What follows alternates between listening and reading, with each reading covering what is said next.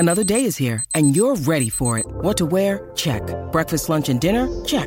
Planning for what's next and how to save for it? That's where Bank of America can help. For your financial to-dos, Bank of America has experts ready to help get you closer to your goals. Get started at one of our local financial centers or 24/7 in our mobile banking app. Find a location near you at bankofamerica.com/talktous. What would you like the power to do? Mobile banking requires downloading the app and is only available for select devices. Message and data rates may apply. Bank of America N.A., member FDIC. Think you know the Brooks Ghost? Think again. Introducing the all-new, better-than-ever Ghost 16. Now with nitrogen-infused cushioning for lightweight, supreme softness that feels good every step, every street, every single day. So go ahead, take your daily joyride in the all-new nitrogen-infused Ghost 16. It'll turn your everyday miles into everyday endorphins. Let's run there. Head to brooksrunning.com to learn more. Mother's Day is around the corner. Find the perfect gift for the mom in your life with a stunning piece of jewelry from Blue Nile. From timeless pearls to dazzling gemstones, Blue Nile has something she'll adore. Need it fast? Most items can ship overnight. Plus, enjoy guaranteed free shipping and returns. Don't miss our special Mother's Day deals. Save big on the season's most beautiful trends. For a limited time, get up to 50% off by going to BlueNile.com. That's BlueNile.com. Hi everybody, this is the Cricket Badger podcast. Each badger marks the track with its own scent. His black legs are short but very powerful for digging. The name badger probably comes from the French word bêcher, meaning digger.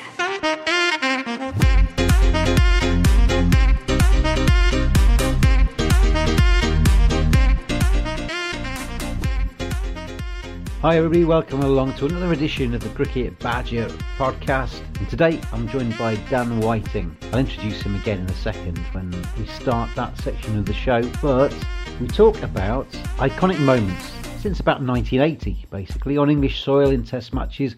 What are the biggest moments? What are the best memories that we both have of cricket on these shores? And the purpose is an association with goalhanger.co.uk. They're going to provide 8 prints, Cricket Badger special edition prints of those moments. So stay tuned to the show, you'll hear what those moments are. We pick 7 as we go through. Subsequently I've added in Botham's Ashes 1981, and if you visit goalhanger.co.uk you will see how you can buy them. Decently priced, really nice prints, and fill your boots. Look good on anybody's wall. But myself and Dan, we will go through those iconic moments. As I'm staring out the window as I'm talking to you now, it's absolutely chucking it down with rain. It's grey skies. It's getting pretty autumnal, if not wintry, in England right now. The cricket season feels like it's a lifetime ago. What a summer that we've had. I can't wait to start watching the matches in New Zealand when England get going again, and bring on the spring. Please bring it on. But you can rest assured that on the Cricket Badger podcast, every week we'll bring you cricket, remind you of sunnier times as we chat to various guests over the winter months. Right at the end of the show today, you'll hear from Mojo Wellington. He's an opponent of the 100, and he's written a poem which he'll read out at the end of this show. Good poem, and a good cause, I would suggest. I don't want to try and get the Cricket Badger podcast too much down that route, because my views are well publicised elsewhere on the 100 being introduced by the ECB next year. But Mojo got in touch. He read his poem out, and it's worth listening to at the end of this Cricket Badger podcast. But without further ado, let's stretch our minds back as far back as 1980. Let's have a think about test matches played on these shores. What are your favourite moments of test match cricket in this country? Well, myself and Dan Whiting, we pick ours. It's that Badger style. He's on Twitter too, at The Middle Stump. He's an alternative cricket writer, creator of the Doosra of blogs, he says on his Twitter bio. The musings of Dan Whiting, author, writer and radio commentator, ambassador also for Melanoma UK. Dan, welcome. Welcome, it's a pleasure to be on board. And we are doing something a little bit different this week on the Cricket Badger podcast because of something I'm doing with the goalhanger.co.uk. They produce some rather nice sporting prints. We are at Cricket Badger going to have our own range of iconic moments in cricket chosen by the Badger, because myself and Dan, we're going to bring up 3 iconic moments of our own as we go through this podcast. and the goalhanger.co.uk will produce those and make them sellable to Cricket Badger listeners. And Dan, we've been thinking about what our iconic moments are going to be. I'm going to let you, as I'm a gentleman, I'm going to let you go first. Well, it's, I expect nothing less, James. Well, firstly, for me, growing up, I was a huge, huge David Gower fan. He was my hero. His poster was on my bedroom wall. You know, he became England captain. Nothing sort of resonates more with my childhood than Gower's glorious summer back in the summer of '85. You know, it was Madonna was in the charts with Into the Groove, but it was Lord Gower who was into the groove that summer, let me tell you. He was just wonderful, wasn't he? I mean, the Australians were a little bit weak, but it was the first Ashes series since the iconic '81 summer. It was in those days where the Ashes weren't sort of over-commercialised and, only came here every sort of 4 years back then, didn't they? It was just a wonderful, wonderful summer, and it started off with a draw, I think it was at Trent Bridge, and then we lost at Lord's, didn't we? Bob Holland span us out, who was about 6 million years old, I think, the leg spinner, and they were a little bit weak. They'd had sort of South African issues, hadn't they? They'd had a rebel tour to South Africa, and they'd had, obviously, the Packer sort of guys, but Dennis Liddy had sort of come back, and he was a little bit old at the time, but he was back in their side. So it was Gower's knock, I think, at Trent Bridge, which was the real glorious one. I mean, you think of Gower's, cover drives and his, languid flicks off his legs, etc., and he was absolutely wonderful. He got a 166 at Trent Bridge, and it was just beautiful to watch. He never hit the ball that hard. It was just pure timing, and, if you look at bats now, they're sort of big chunky things, aren't they? But back then, his Gray Nichols scoop, had more meat on a jockey's whip, I think, so, and he just timed everything. He timed it all, and the ball sped away just as quickly to the boundary. He got that beautiful 166 at Trent Bridge, and then he went to Edgbaston and got a double 100, got a 215. But I think the 166 was an even better knock. And he was just... Yeah. Very, very graceful, wasn't he, as a batsman? And he was somebody I used to like to watch as well because, that summer, as I remember it, it was quite a nice summer, wasn't it? It was decent weather. I had Dan Norcross on the podcast the other day, and we were talking about David Gower's batting because he was one of Dan's heroes when he was younger as well. And I remember being on a family holiday. I was in the back of a car, got my dad to put Test Match Special on, and we stopped for a picnic, I think, and I was listening to David Gower and Mike Gatting putting up on one of their fantastic stands in that 1985 series. But he was captain as well, wasn't he? He was somebody who didn't really seem to wilt under the captaincy that summer. He kind of led from the front, really, I guess, is the phrase, isn't it? Yeah, I mean, he wilted a little bit later, didn't he, against the '89 Australians? But I've also discussed this with Dan Norcross, but in the confines of a seedy backstreet pub in London when I did the old Test Match sofa back in the day. He likes seedy pubs, does Dan Norcross, I think. Oh, he's a big fan of seedy pubs, as am I. So we get on well. We get on well. Yeah, I mean, that Gower knock was, the Gower summer was absolutely brilliant, and it culminated at the Oval where I think we were 2-1 up going into it, and Graham Gooch got a 196 and Gower got a 157 in that. It was just the sort of polar opposites of batsmanship, both brilliant in their own rights, but Gooch bashing it with his cudgel, Gower wafting it with his wand, and it was just beautiful to watch, and there's nothing like seeing an Australian side put to the sword, is there? Yeah, that team was a good team, wasn't it, in the mid-80s? Gooch was a phenomenal opener. You had Gatting, he was little and squat but punchy. Some really good players in that, so obviously Ian Botham in the side as well. Yes, it maybe kind of glistens a little bit because of the age I was at the time, but very fond memories of that era.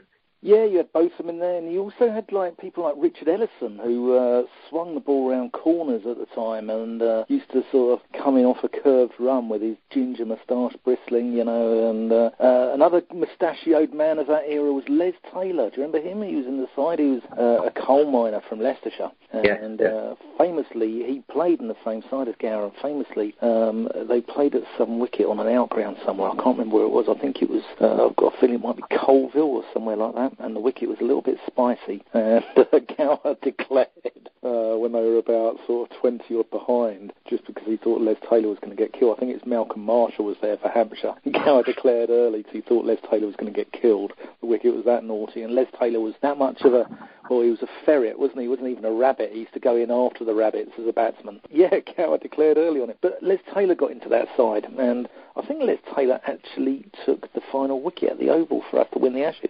I remember Richard Ellison very well because I watched a lot of my early cricket down in Kent, and Richard Ellison was very good for Kent. And when you follow a county, you're always quite pleased to see your heroes getting selected for England. And I was actually down at the Canterbury Festival that August, and it kept coming over the tannoy. Ellison's got another wicket. Ellison's now got a fifer. Ellison, and he just seemed to take wickets left, right and centre. I think the fourth and fifth test match for Richard Ellison's test match is a terrific series, and I think a really good nomination, that one, to start us off. Yeah, I mean, Ellison, I think he went through the Aussies in one evening session. I think we've got loads, and I think Goward got his 2-1-5, and then both of them came in and whacked, can't remember who it was it Alderman perhaps, back over his head for 6 first ball, which was unheard of in Test cricket back in those days.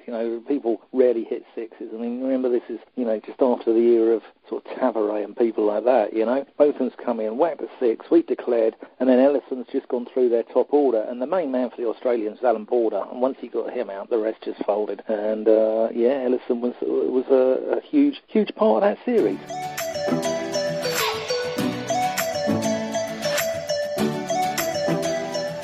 The Cricket Badger podcast is brought to you in association with Cricket365.com. Their ethos: we love cricket and want to make the world love it as much as we do. Join them at Cricket365.com. Thank you very much to them for their support of the Cricket Badger podcast.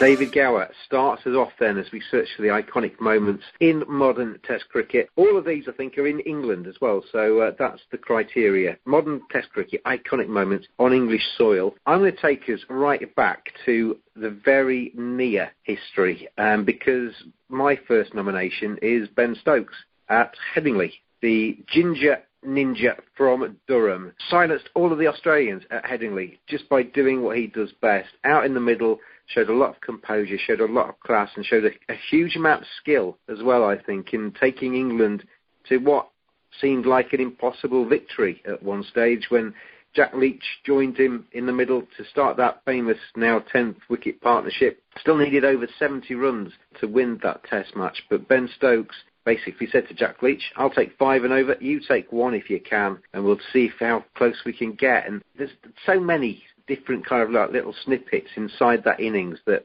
will stay with me for a long, long time. Obviously, it's fresh in the memory now, but obviously Nathan Lyon, the run out right at the end where he didn't collect the ball cleanly and could have had Jack Leach well short of his ground backing up. There was the LBW shouts, and they'd used all their reviews and used their last review on a ridiculous one that pitched about 10 miles outside leg stump and was never going to be given out. There was that reverse slog sweep that Ben Stokes played into the West Stand, and it was probably around that time where you actually started thinking, they're going to do this. They're actually going to do this, because when they turned up that morning, 7 wickets still in hand with 200 or so to get on that final day, it was pretty much in the balance, but then England lost wickets fairly steadily all the way through that 4th day at Headingley, and then Ben Stokes, he just stayed there. And I think what I found really impressive about Ben Stokes during that knock was that it was almost like a play within 3 acts. The first act was on the 3rd evening when he had no intention of getting out. He batted for just over 60 balls. He was 2 not out, I think, overnight.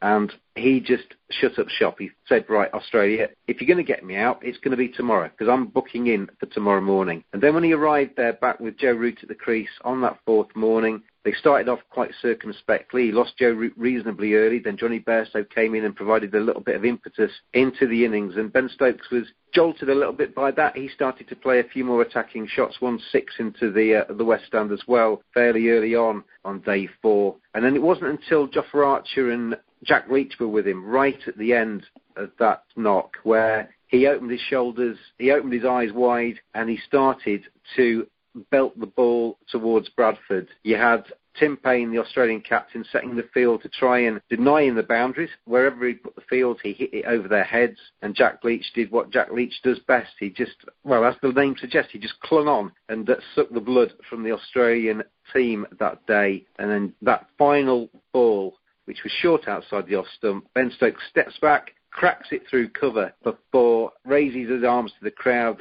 stand. There's that famous side-on little video that Sky have done where you see Stokes' arms go up, you see Nathan Lyon collapse in a heap, and then the crowd realise a split second later what's just happened, and they stand to a man on the West Stand behind the triumphant Ben Stokes. Jack Leach comes into frame and hugs him, and it was just one of the most phenomenal pieces of cricket, and a couple of hours of cricket I think I've seen. I watched it on television, and it was just mesmerising. I couldn't take my eyes off it at all. And as I say, will live long into the memory. It was fantastic, wasn't it? I think it was the best knock I've ever seen in Test match cricket. And I've been watching Test match cricket since the mid-70s, and it was wonderful. And Stokes he's been like the vicar, isn't he? He's been going to work on Sundays in this summer of 2019. Did it in the World Cup final, and then he did it at Lord's on the Sunday as well.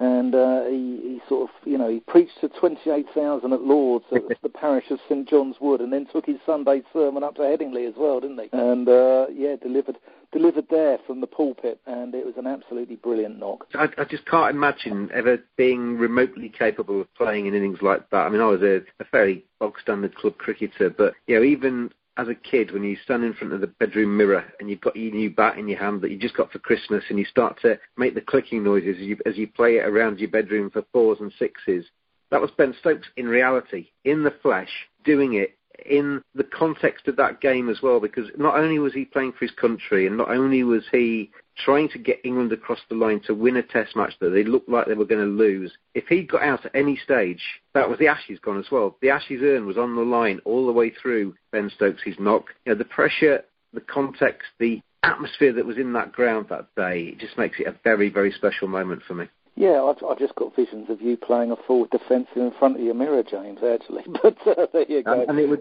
come right off the middle, and it would have a beautiful click to it. The little click you always make when you shadow batting, that little sound as it speeds away off your bat, that forward defensive right off the middle of the bat, right back towards the mirror. Fantastic.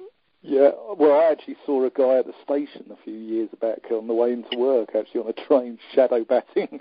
And it's amazing how everyone shadow bats a forward defensive, don't they? They never shadow bat a leave or a massive hoik to leg, do they? But there you go. Was it Stephen Smith on the train station? Well, it may have been, yeah.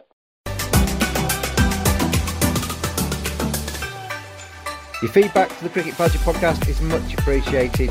cricketbadger@hotmail.com. Fancy sending us an email, send us a tweet at cricket_badger, and make sure you follow that Twitter feed too. We've got plenty of great guests planned over the coming weeks. Make sure you never miss an episode by subscribing. Do it now I tell you. That takes us on then. That's 2 in the bag. We're going to go on to the third choice then, so it's back across to you, Dan. Yeah, I want to talk about the West Indies team of the mid-'80s, and what a side, eh? What an absolute side they were, and they were brutal. I mean, what happened? I mean, I'm sure everyone's seen the documentary Fire in Babylon, which is absolutely fantastic, and I'd recommend everyone to have a watch of it, because it actually takes people through the sort of political history of the West Indies as well. What you had Australia absolutely battering people. I mean, they absolutely mullered us, didn't they, on the 74-75 tour with, Tomo and Lilly and those guys, and they sort of blasted us out of the game, really. And what happened was the West Indies then thought, well, I'm going to have a little bit of that, and they came here in 76, and they were good. Vivi got a brilliant 291 at the Oval, which was just absolute world class, and I think Michael Holding took 14 or 15, 16 wickets in that game as well. But it wasn't until sort of they got better and better throughout that era, and it was the 84 tour here, which was, absolutely just, they were at their peak then. They had Malcolm Marshall, who, for my mind, is the best bowler I've ever seen, under Clive Lloyd. And the thing to remember about the West Indies as well is they're not one nation. They're a load of islands with a lot of politics going on, a lot of sort of, inter-island rivalry. And Clive Lloyd held that side together. And they set out their stall in the first test at Edgbaston, half an hour of the game. Malcolm Marshall's bounced Andy Lloyd, and he's finished his career, isn't he? He's hit him on the side of the head and, put him out of the series. Interestingly, if you look up Wikipedia, we all remember Andy Lloyd being a 5'8" blonde brummie. It said he's no relation of Clive, which, considering Clive's 6'5" and from Georgetown, I thought was rather ironic. Yeah, it was a fantastic team they brought over then, wasn't it? And Viv Richards, one of my all-time heroes. You trained, aren't you, as an Englishman, because we got beaten left, right and centre by the West Indies to try and dislike them in the same way we try and dislike the Australians in an Ashes series. But you just can't help at times just to sit back and just think, this is just legendary cricket that we're watching unfold in front of our very eyes. That, as you say, Malcolm Marshall, I was lucky enough to be in Barbados about 18 months ago, and I got a taxi back to the airport when my trip sadly finished. I wasn't too keen to get back to the airport, but the taxi driver that took me, he rabbited on like nobody's business, and it's one of my biggest regrets, actually, not to stick a dictaphone underneath his nose and actually make it a Cricket Badger podcast all of its own, because he was telling me, as we went through all about Malcolm Marshall, everything about it, we passed the church where he was buried, and past everything, and every time we went around the corner, that was something to do with Malcolm Marshall, and he was amazing. And he just was, wasn't he? The grace that he ran in. And that was one of the things with the West Indies fast bowlers, that Michael Holding and Malcolm Marshall in particular, they almost crept in, but then they just unleashed hell. They were incredible bowlers. Yeah, I mean, I've spoken to Mike Gatting, and I sort of asked him who the best he faced, and he said Malcolm Marshall, although Malcolm Marshall did rearrange his nose that time a couple of years after the 84 series. But going back to your point about the West Indies, they love their cricket, the people out there, and side actually, gave them, it was more than just cricket, wasn't it? It was, they actually sort of gave those islanders, a focus and, something to be proud of. The people out there are very proud people, and they're good people, and I've been out there and just sort of sat around the beach with a load of them and talk cricket, and once you get past the England are crap, England are going to give you licks and stuff like that, they're actually very knowledgeable about their cricket. So but for me, what really stands out about that series, I saw the one-day series that year. I bunked off school. If any of my teachers are listening, please don't hassle me for it. It was sort of 35 years ago now, but I bunked off school, and Viv was picking up Bob Willis for sixes into the mound stand at Lord's just for fun. And this was like England's premier bowler, and you're thinking, wow. And he had a knock in that one-day series as well, where he got about 160, 170, or no, 180 I think it was, wasn't it? Him and Michael Holding put on loads for the last wicket at, I think it was Old Trafford, and Viv just farmed the strike and just absolutely monstered it everywhere. For me, they had batting everywhere. It wasn't just all about Viv. You look at Lord's in that test, David Gower gave them, a reasonable declaration, and Gordon Greenwich came out on one leg. He had a hamstring problem and just smashed it everywhere. Absolutely just smashed it everywhere. And it was a series known as Blackwash, wasn't it? They beat us 5-0, and Alan Lamb stood up for England. He got a few hundreds in that series. Graham Fowler got a very good 100 at Lord's as well against that side, and I did some commentary with him a few years ago, and he said Joel Garner broke his box about 10 minutes before lunch, and he said he was picking bits of box out of his jockstrap for the whole lunch period. It smashed it into about 15 different parts. Yeah, they battered us, didn't they? And Winston Davis broke Paul Terry's arm. I think that was at Headingley later in the series. And they were brilliant but brutal as well. And another guy in that series as well. You think of Greenwich and Haynes and Richards and Clive Lloyd and all those bats, but a guy who really just wouldn't give his wicket away. He was like a barnacle. You couldn't prize him from the crease. Was Larry Gomes, and he got a few runs as well. And he wasn't great to watch, but he hung around. He was like a sort of like Chanderpaul a little bit, sort of not that great to watch, but it's about runs in the book, isn't it? Hi, my name is Brian Lara, and you're listening to the Cricket Badger podcast. We've got three rather good ones, I think, so far. Got three rather good, iconic moments. I'm going to take us to something quite recent. Sir, as he is now, Alistair Cook. I could have gone back to so many different things, but I've chosen two very recent things. But I always like it when a sportsman departs on his own terms. You see so many sportsmen who get injured or they're dropped, and they don't get the finale they deserve, their career deserves. And Shep, as he's known, 161 test matches, 12,472 runs, the most of any Englishman in test cricket, high score of 294, averaged mid-40s. wasn't the prettiest of batsmen. At times during his career, he came under quite a lot of stick as well, because in many ways he was quite limited, but he knew his limitations and he knew how to score runs. And that is a quality I think we're only just starting, or a lot of people in England are only just starting to realise he's a rather good quality for an opening batsman. To be able to hang around for a while and to accumulate runs is a big, big asset, because we're seeing in recent times openers going left, right and centre, coming in, being tried and disappearing again because they just can't manage to step up to Test match cricket. But Alistair Cook did it straight away when he came into that England side and made that place his own all the way through. Obviously had a good stint as captain as well. But the reason I'm picking him, the day that I'm picking him for, is his final century in Test cricket. Because, as I say, to go out in Test match cricket on your own terms, decide when to go and then finish in style. Well, Alistair Cook did that. You know, that last Test match against India at the Oval, September 2018, when he went in, wasn't in the best of form, hadn't had the best of series, and he came off with his arms aloft, runs a century to his name. That was just special. 147, finally caught behind off the bowling of Vihari for 147. He'd made 70-odd in the first innings as well. But the crowd staled, he walked off, and it was almost like not a dry eye in the house, because everybody knew that you were seeing the departure of somebody that had given not just a lot of skill and not just a lot of tenacity at the top of the order, but he'd basically given his all to English cricket. As I say, it had not always been appreciated because he'd had a couple of bad runs in the team, but the stats don't lie, do they? Over a course of a career like Alistair Cook's, the stats do not lie. The volume of runs, the amount of centuries, the quality that he gave England at the top of the order was second to none. And that day at the Oval, I think, is one of the iconic moments of recent times, that this man that was right up there in terms of English cricketers of all time, to walk off like that and to say his goodbyes in the way he did, it was almost typical of him. That century that he scored, as I say, he wasn't in the best of form coming into that Test match. Many people were calling for his head anyway.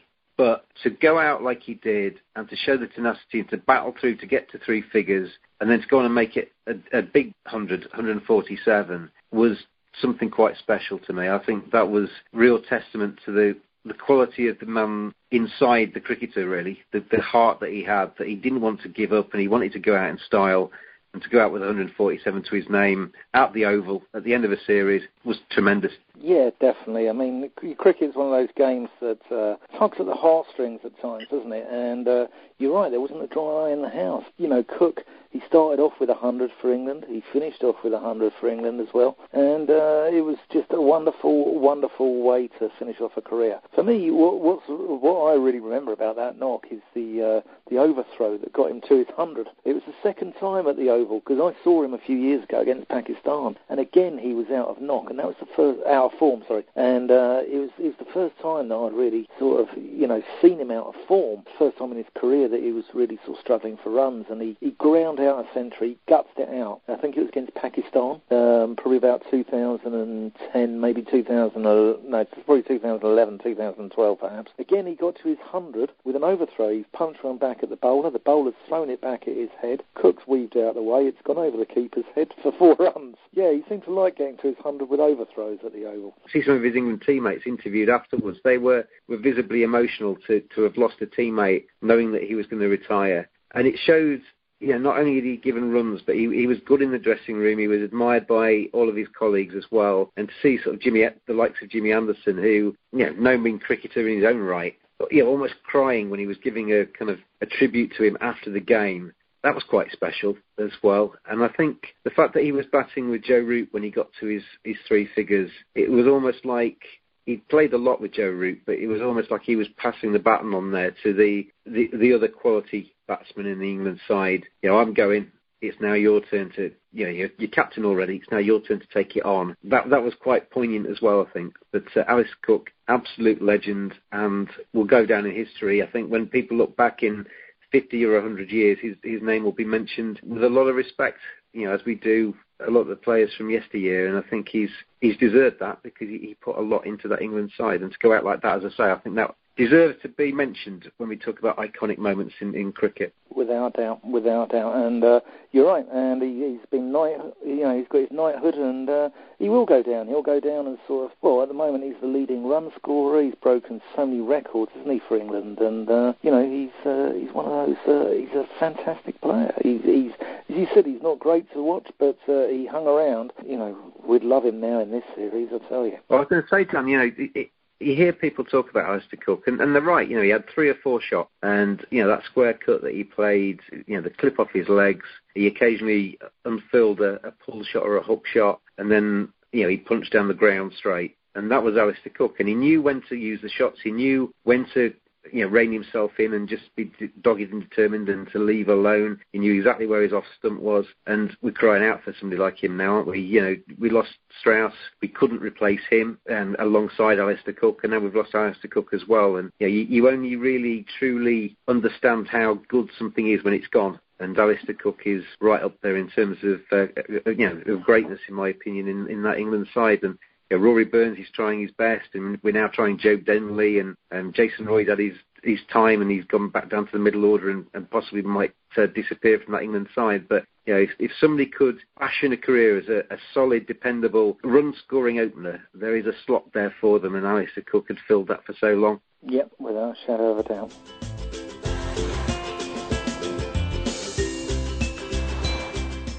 Discover one of the most beautiful lifestyle resorts in the Caribbean at the Accra Beach Hotel and Spa.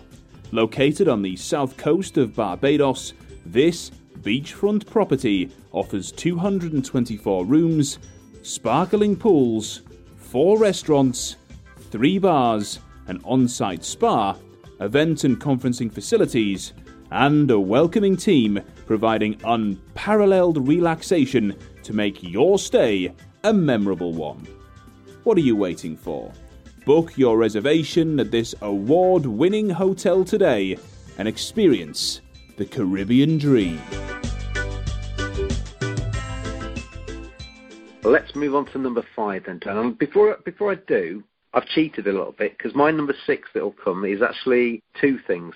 The one I told you, I was torn, and I'm going to mention both. So if you want to do your number 5, if there's anything else that comes to mind, you can always spring it off the back of this as well. So you don't think you've been cheated in terms of choices. But give us your number 5 first. Yeah, my number 5. It's the best series of all time. I think in sort of not just my mind, but a lot of cricketing cognoscenti have all said that it's a wonderful, wonderful series, and that's the 2005 Ashes. I mean, what a series. Australia arrived, they were at the peak of their powers. I mean, we just spoke about the West Indies in sort of 84, and, at the time they were probably the best side that ever walked on the cricket pitch, but they were usurped by the Australian side in the sort of late, early 2000s, and they came over here under Ricky Ponting, and they went home without the Ashes, didn't they? And it was just a wonderful, wonderful series. I mean, it started off at Lord's with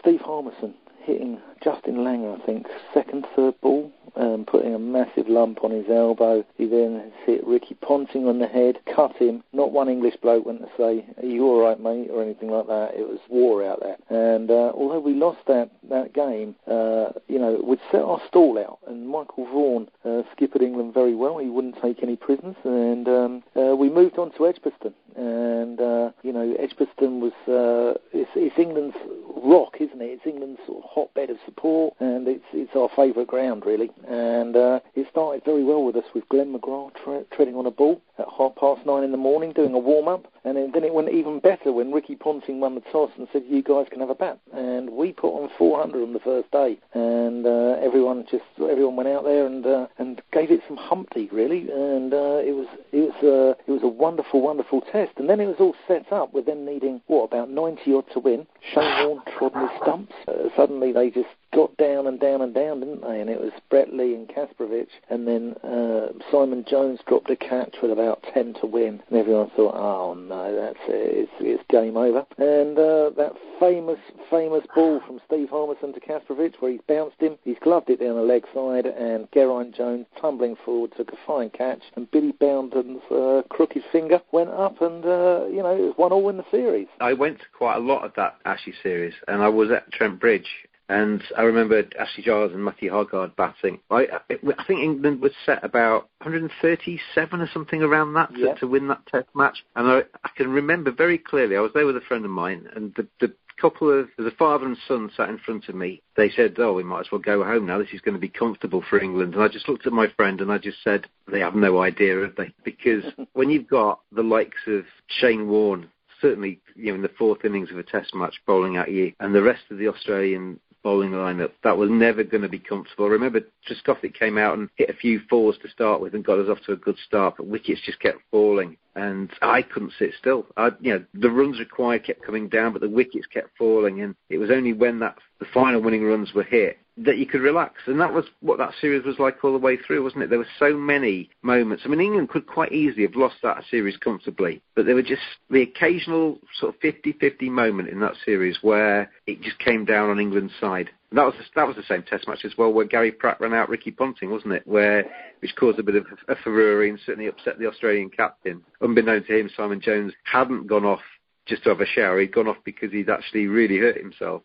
Ricky Ponting walking off and chuntering at Duncan Fletcher and then going to confront Duncan Fletcher. But certain flashpoints, certain moments all the way through that series that just make it special. Yeah, Punter didn't like it, did he? But yeah, that was a fantastic Test at Trent Bridge. And Shane Warne, I think he got 40 wickets in that series, didn't he? Which is, that's outrageous for an Ashes series, for a 5-Test series. It's, it's different league. But yeah, it was the unlikely pairing of Ashley Giles and Matthew Hoggard there at the end, and Warney nearly won it for the Aussies on his own. There's the one before that as well at Old Trafford, where Simon Jones bowled beautifully, Michael Vaughan batted very well, got 100, and the Aussies had to save it on the last day, and Ricky Ponting got an absolutely brilliant century, and then was out just before the end, and then we had one over, didn't we, to remove their last pair. And, it was a full house at Old Trafford. I mean, I think there was about 15,000 locked out on the fifth day, which, again, unheard of. It was unprecedented, wasn't it? I remember Michael Vaughan was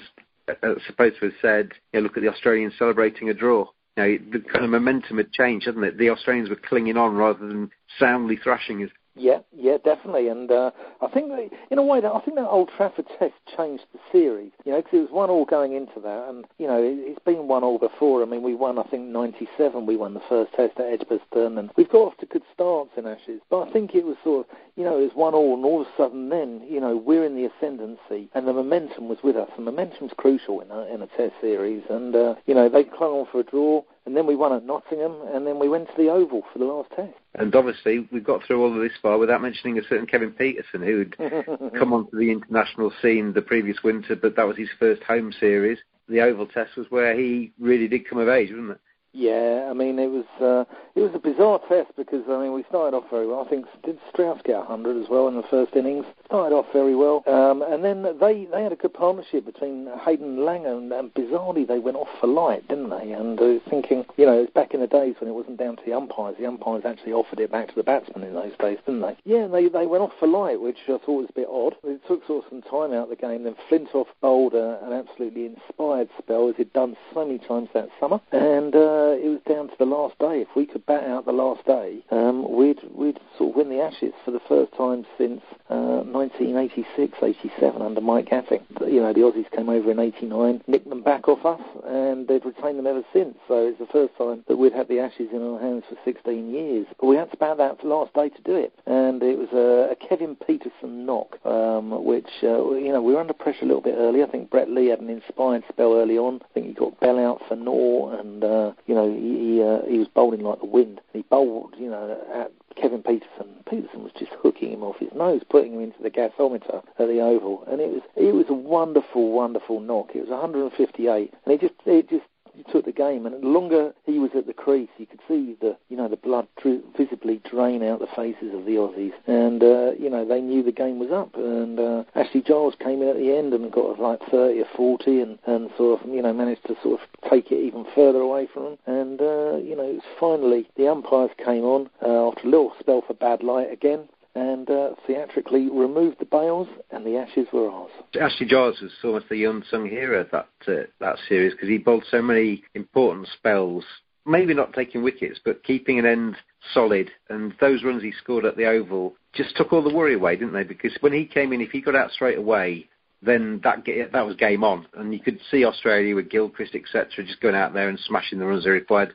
to win that game. I heard Michael Vaughan the other day talking about that Kevin Pietersen innings, and he said he came in at lunchtime and he was sat there and he was looking a bit concerned because, as you said, Brett Lee was sticking up his nose and he was struggling and he'd nearly been out. Apparently Michael Vaughan said to him, what's up, what's wrong? He says, I'm not sure what to do. Because I think Kevin Pietersen had thought, I need to be defensive here, we need to bat out, I need to get into that zone of being defensive. And Vaughan said to him, just go out there and play your natural game, take it to him. And that's what he did that afternoon. Those shots, the hooks in for six, were something else, weren't they? And the crowd there was incredible. And as you said, people locked out the grounds, people hanging from trees to watch cricket. It was on the front pages and the back pages. And for people that love cricket, it was a very, very special summer. It was. And you look at the Australian side, I mean, that was an absolutely brilliant side. I mean, Hayden, Langer, Ponting, Clark, Gilchrist. With the ball you had Brett Lee, Glenn McGrath, Shane Warne. It just had quality right through the side, didn't it? And it was, I think what was so good about it was we beat a very, very good side, and it was in the Ashes series, you see now, if we beat this Australian side, I mean, they're a decent side, they've got a decent attack, and obviously Steve Smith, etc., but it's not one of the all-time great Australian sides. That was an all-time great Australian side, which makes it even better in a way. Yeah, exactly, and I think most of us, if we're honest, at the start of that series, even though England had been in good form, we were hoping that England were going to run them close rather than beat them. Because that was, we trained ourselves to that, hadn't we? We trained ourselves to being plucky losers at best. And for Michael Vaughan to lead that team the way he did, and for them to step up and stick their chests out. And as you say, that first game at Lord's, you hear a lot of the Australians say that it was a different England because England were in their faces. Rather than being timid and almost expecting to lose, England were playing to win. Yeah, it was fantastic, and every game was on a cliffhanger, wasn't it? And it was just, I thought, I mean, it was just the best series of all time. I've still got the DVD. I still watch it from time to time, and so it's one of those just absolutely sort of brilliant series. And I'll continue to watch it till I'm an old man. Yeah, I'm on free-to-air telly, so everybody can enjoy it. Fantastic stuff. Some say I'm an old man already, but there you go. But when I'm a real geriatric man and I'm in my, in my care home, I'll still have that DVD and I'll continue to watch that series. You just have nothing to play it on by then. Exactly. Well, I won't understand technology by then anyway, so there you go. The Cricket Badger Podcast Association with Cricket 365 comes to an end at the end of October. So we're seeking a new headline sponsor. Thank you very much indeed to Cricket 365 for their support of the podcast over the last year. This is a great opportunity for you to get your business in front of the cricket world. Be the headline sponsor on the Cricket Badger Podcast. We'll promote you on here, we'll promote you on social media, and we're also planning to incorporate new videos onto the cricketbadgerpod.com website as well, and you'll be emblazoned all over those too. So fantastic opportunity to get your business in front of thousands of cricket fans. So let's get together, form a great relationship going ahead. We'll plug you and make sure the world knows about you. Please check out cricketbadgerpod.com for further details.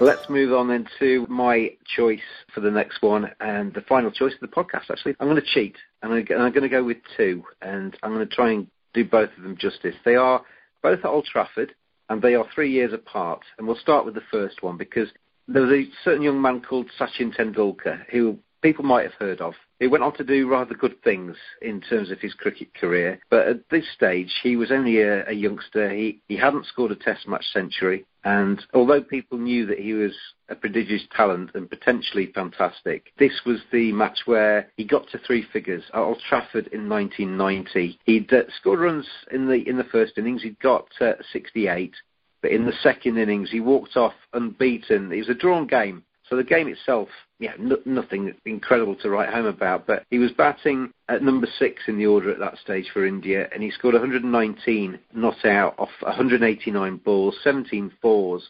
From there on, I think it was around about his 16th Test match. They persevered with him because they knew he was fantastic. But this is where he became a man, effectively, on the Test match stage. Scored his first century, and then the rest is history, isn't it? You know, the guy goes on and does incredible things from there on. 200 Test matches, tops the record charts for pretty much everything. He scored over 15,000 runs, averages over 50. Look at his ODIs, look at his T20s, look at his first-class record. The man was an absolute genius, Sachin Tendulkar, and that was Old Trafford 1990 was where he put his flag in the sand and said, right, that's my first century. He went on to score another 50 hundreds in Test match cricket after that, but I'm sure if you asked him, that would be one of the most important because that was the first.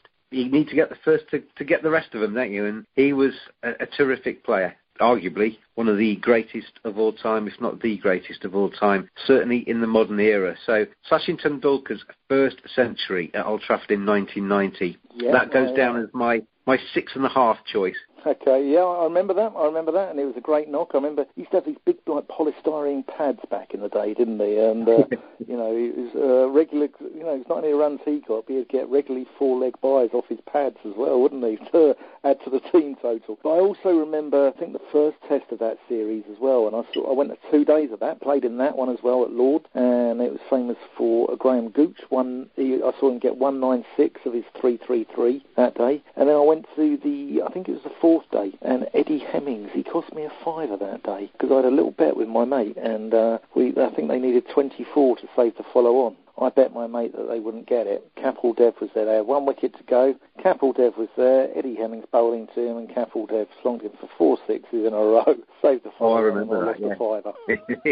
Sachin Tendulkar, that was 17 in that summer. So he was a kid. I mean, I don't know what everybody else listening to this was doing when they were 17, but I certainly wasn't scoring centuries at Old Trafford playing for my country. And, you know, he'd been around a little bit before that as well. I mean, a couple of years later, he was Yorkshire's first overseas player for a summer. And the little master, he announced himself at Old Trafford in 1990 and went on to be, I would imagine that if you're listening in India, he's your favourite player. I mean, you've got choices, haven't you? You've got MS Dhoni, you've got Virat Kohli, but Sachin Tendulkar, he's loved by everybody in India, and that was the start of his rise to stardom, basically, 1990. A terrific player he became.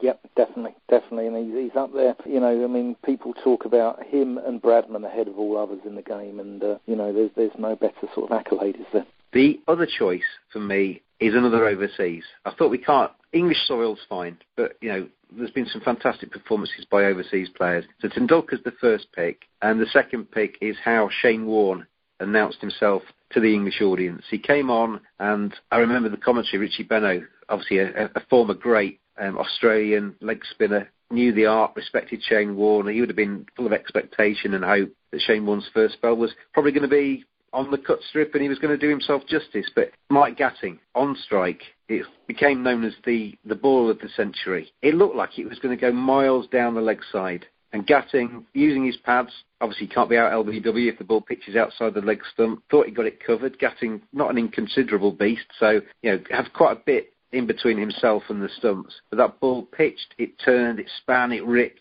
and it darted from outside Gatting's leg stump, took the off bail. Only, I think, Ian Healy and Shane Warne and probably the umpire and the watching audience could actually really comprehend what had happened, because I think the rest of the Australian fielders played catch-up through the rest of the day as they tried to understand what had happened there. But I think it's the best ball I've ever seen bowled. And to do that with your first ball, to give it that much of a rip with your first ball, just announces yourself as not only being prodigiously talented, but hugely confident, as we've seen since. You know, he went on to be the greatest spinner with Murali of all time. But to announce yourself like that, and Gatting's face as well, you know, the theatre of cricket and those moments that you remember, Gatting just looking back up and just looking down at the pitch and looking at his stumps and thinking, how on earth did that get from there to there and beat me? Graham Gooch said it's like Gatting's face was like someone had nicked his lunch, wasn't it? It was it was just sort of, you know, an incredulous look, wasn't it? And it was like, what has just happened? What has just happened to me, you know? And it was just an amazing delivery. I've heard Ian Healy describe it, and he said that obviously he was behind the stick, so he could see it coming down and fizzing off the surface. And he said, Gatting's pad was just a little bit too late, his bat was just a little bit too late, and the ball just zipped through everything and took that off bail. And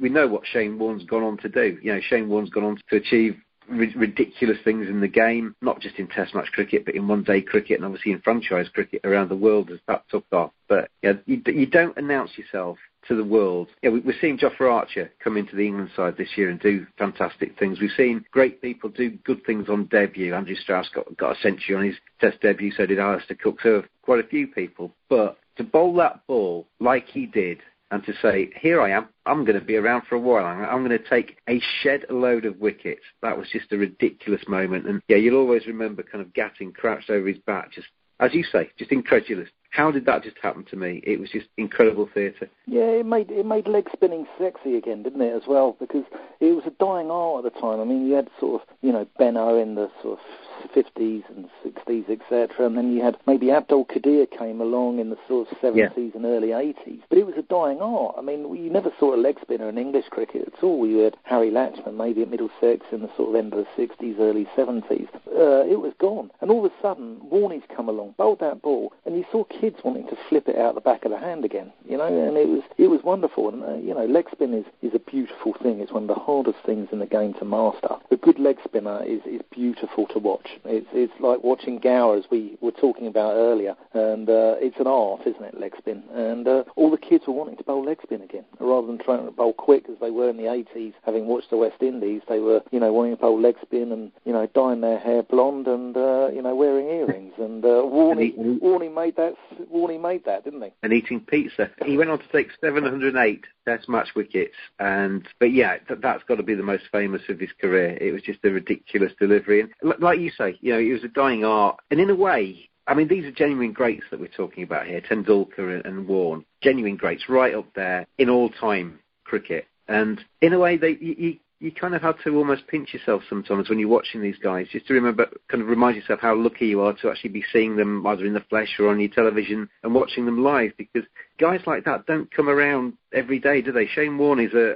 not just a once in a lifetime cricketer, he's probably a once in a century kind of cricketer. He was that good. And he had the Chris Schofields and Adil Rashid in recent times, everybody hunting for their own version of Shane Warne, and you're never going to find it. Adil Rashid's a fine bowler, but he's never going to be as good as Shane Warne. Shane Warne is the best of the best. And Adam Gilchrist, who we mentioned when you were talking about the 2005 Ashes, he changed the scene for wicket-keeper batsmen in Test matches, didn't he? He's a very good wicket-keeper, but he could go out there and average over 50 in Test matches, and everybody around the world was suddenly trying to scrabble around to see if we could find a batsman that could put some gloves on and be their version of Adam Gilchrist. It's almost unfair, isn't it, that these guys are so good, they burden everybody else who's trying to be as good as them. Yeah, without a doubt. And, in a way, Warnie was he was a bird, though, wasn't he? He was a bit of a con man, wasn't he? I mean, you wouldn't want to buy a used car off him. He came out with these deliveries later on, like the Zoota and all stuff like that. And, it was just sort of variations of leg spins or flippers or googlies, really, And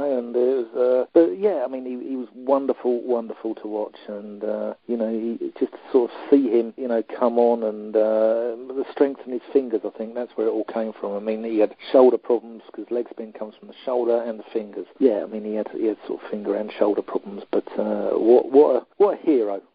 There's only so many variations of leg spin you can actually bowl, and he had a different one at the start of every single series, and they were just the same delivery but named something different just to put the fear of God at the batsman. Yeah, he was, he'd say that sort of, he'd been practicing this delivery or that delivery, and really it was a load of rubbish. It was just to get in the heads of people, but he did get into the heads of people. And I think, in a way, if Warnie hadn't had that ban in his career for the sort of the diuretic, or the weight loss tablets, etc., I think he'd have been Australia's captain instead of Ricky Ponting, and I think he'd have probably been maybe a little bit more inventive as a captain than Ponting. Ponting wasn't a bad captain, he led from the front and he was a very good batsman, but I think Warnie would have been a lot more inventive and a lot more thoughtful perhaps about the game. You know, he had a very, very good cricketing brain along with the ability as well. And we might not have had your 2005 Ashes to have included in our iconic moments. You never know.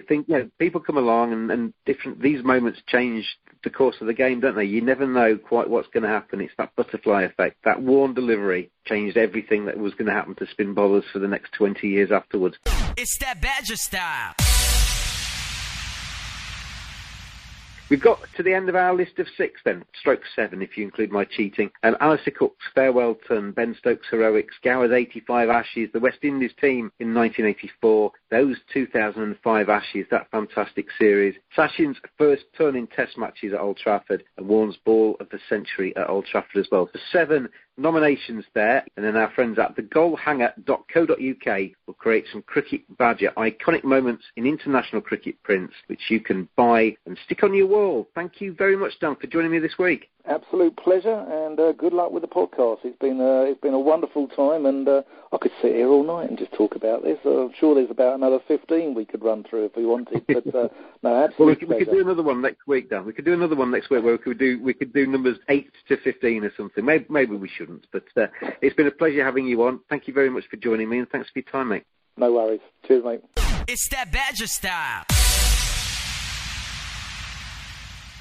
Thank you to Dan for joining me this week. I hope you enjoyed that chat, and reminder that you can get any of the prints that come from that chat at goalhanger.co.uk. All 7 of the discussion points that we raised on this podcast have all got their own print, and we've added in the 81 Ashes, Botham's Ashes as well, to make it an 8-series Cricket Badger special edition with goalhanger.co.uk. So pay them a visit, have a look at their other stuff on the site as well. Some good stuff there available for you to hang on your walls. Well worth a trip. goalhanger.co.uk. As I promised you at the start of the show, I'm going to play you out with Mojo Wellington, his The 100 protest poem. Until next time, Badgers, enjoy your cricket. Thank you for listening. Follow at cricket_badger on Twitter. Wherever you listen to the show, on whatever platform, it's available on them all, but whatever platform you listen to, please give it 5 stars, give it a nice rating, share it with your friends, spread the word about the Cricket Badger podcast so we can keep going into the future. And until next week, Badgers, enjoy your cricket, and I'll leave you with Mojo and his The 100 protest poem. It's that Badger style. I oppose the 100 for the simple fact professional cricket doesn't need another shortened format. With T20 and One Day already in existence, who decreed to proceed down the path of most resistance? There are ways to innovate and modernise the sport without the trashing of the existing band of travelling support. I oppose the 100, the assault on the county game. The ECB, ignoring fans, whatever they may claim. England won the Men's World Cup by the skin of their teeth. Failure to build on that success truly does defy belief. 50-over cricket, domestically downgraded, the World Cup barely lifted, while the counties are grifted and raided. I oppose the 100 and the scrapping of the Super League. Where's the planning for the future in this mindless, thoughtless blitzkrieg? Why is women's cricket being shoved into a corner with all the tact and diplomacy of a sledge from David Warner? I oppose the 100 and the patronising claim women and children cannot understand a complicated game. Cricket is convoluted, idiosyncratic in charm. The way to learn the game is by watching. Tell me, what is the harm of making the sport more attractive with tickets reasonably priced, without a new competition where cricket is sliced and diced? I oppose the 100 and its tinkering of cricket laws. The MCC, abetting change it traditionally abhors. I oppose the 100, feel as sick as a pig, seeing old players becoming lackeys in exchange for another gig. Hankering for the commentary box or a coaching role in one of the sides, all the while embracing a scheme that so openly derides existing fans faithful to their team for the sake of a new competition replete with garish colour scheme. I oppose the 100 each team with a stupid name, and draft pick rules designed by fools that complicate the game. I oppose the 100, for I can count to 6. A 5 or 10 ball strategy play is not a simple fix. I oppose the 100, the money thrown in the air. After Alan Stanford, you think they'd take more care. The helicopter may have gone, but Dear Prudence is still playing second fiddle to a political play where the pawns in the game are the players out in the middle. Cricket was taken off free-to-air for the big money from Sky, but as grassroots have dwindled, the ECB won't eat humble pie. Instead they look at the franchised IPL and Big Bash. Heads have turned, 20 balls burned by the allure of television cash. I oppose the 100, a shameless rotten beast, despised across the land, from the southwest to the northeast. I oppose the 100, for I truly fear the end of the county system is drawing ever near. I oppose the 100 and the vast expense. How will the 100 help a 50 over World Cup defence? I oppose the 100 and am deeply cynical. Administrators truly believe Test cricket is the pinnacle. I oppose the 100 and all it represents. The ECB still ploughing on despite all common sense.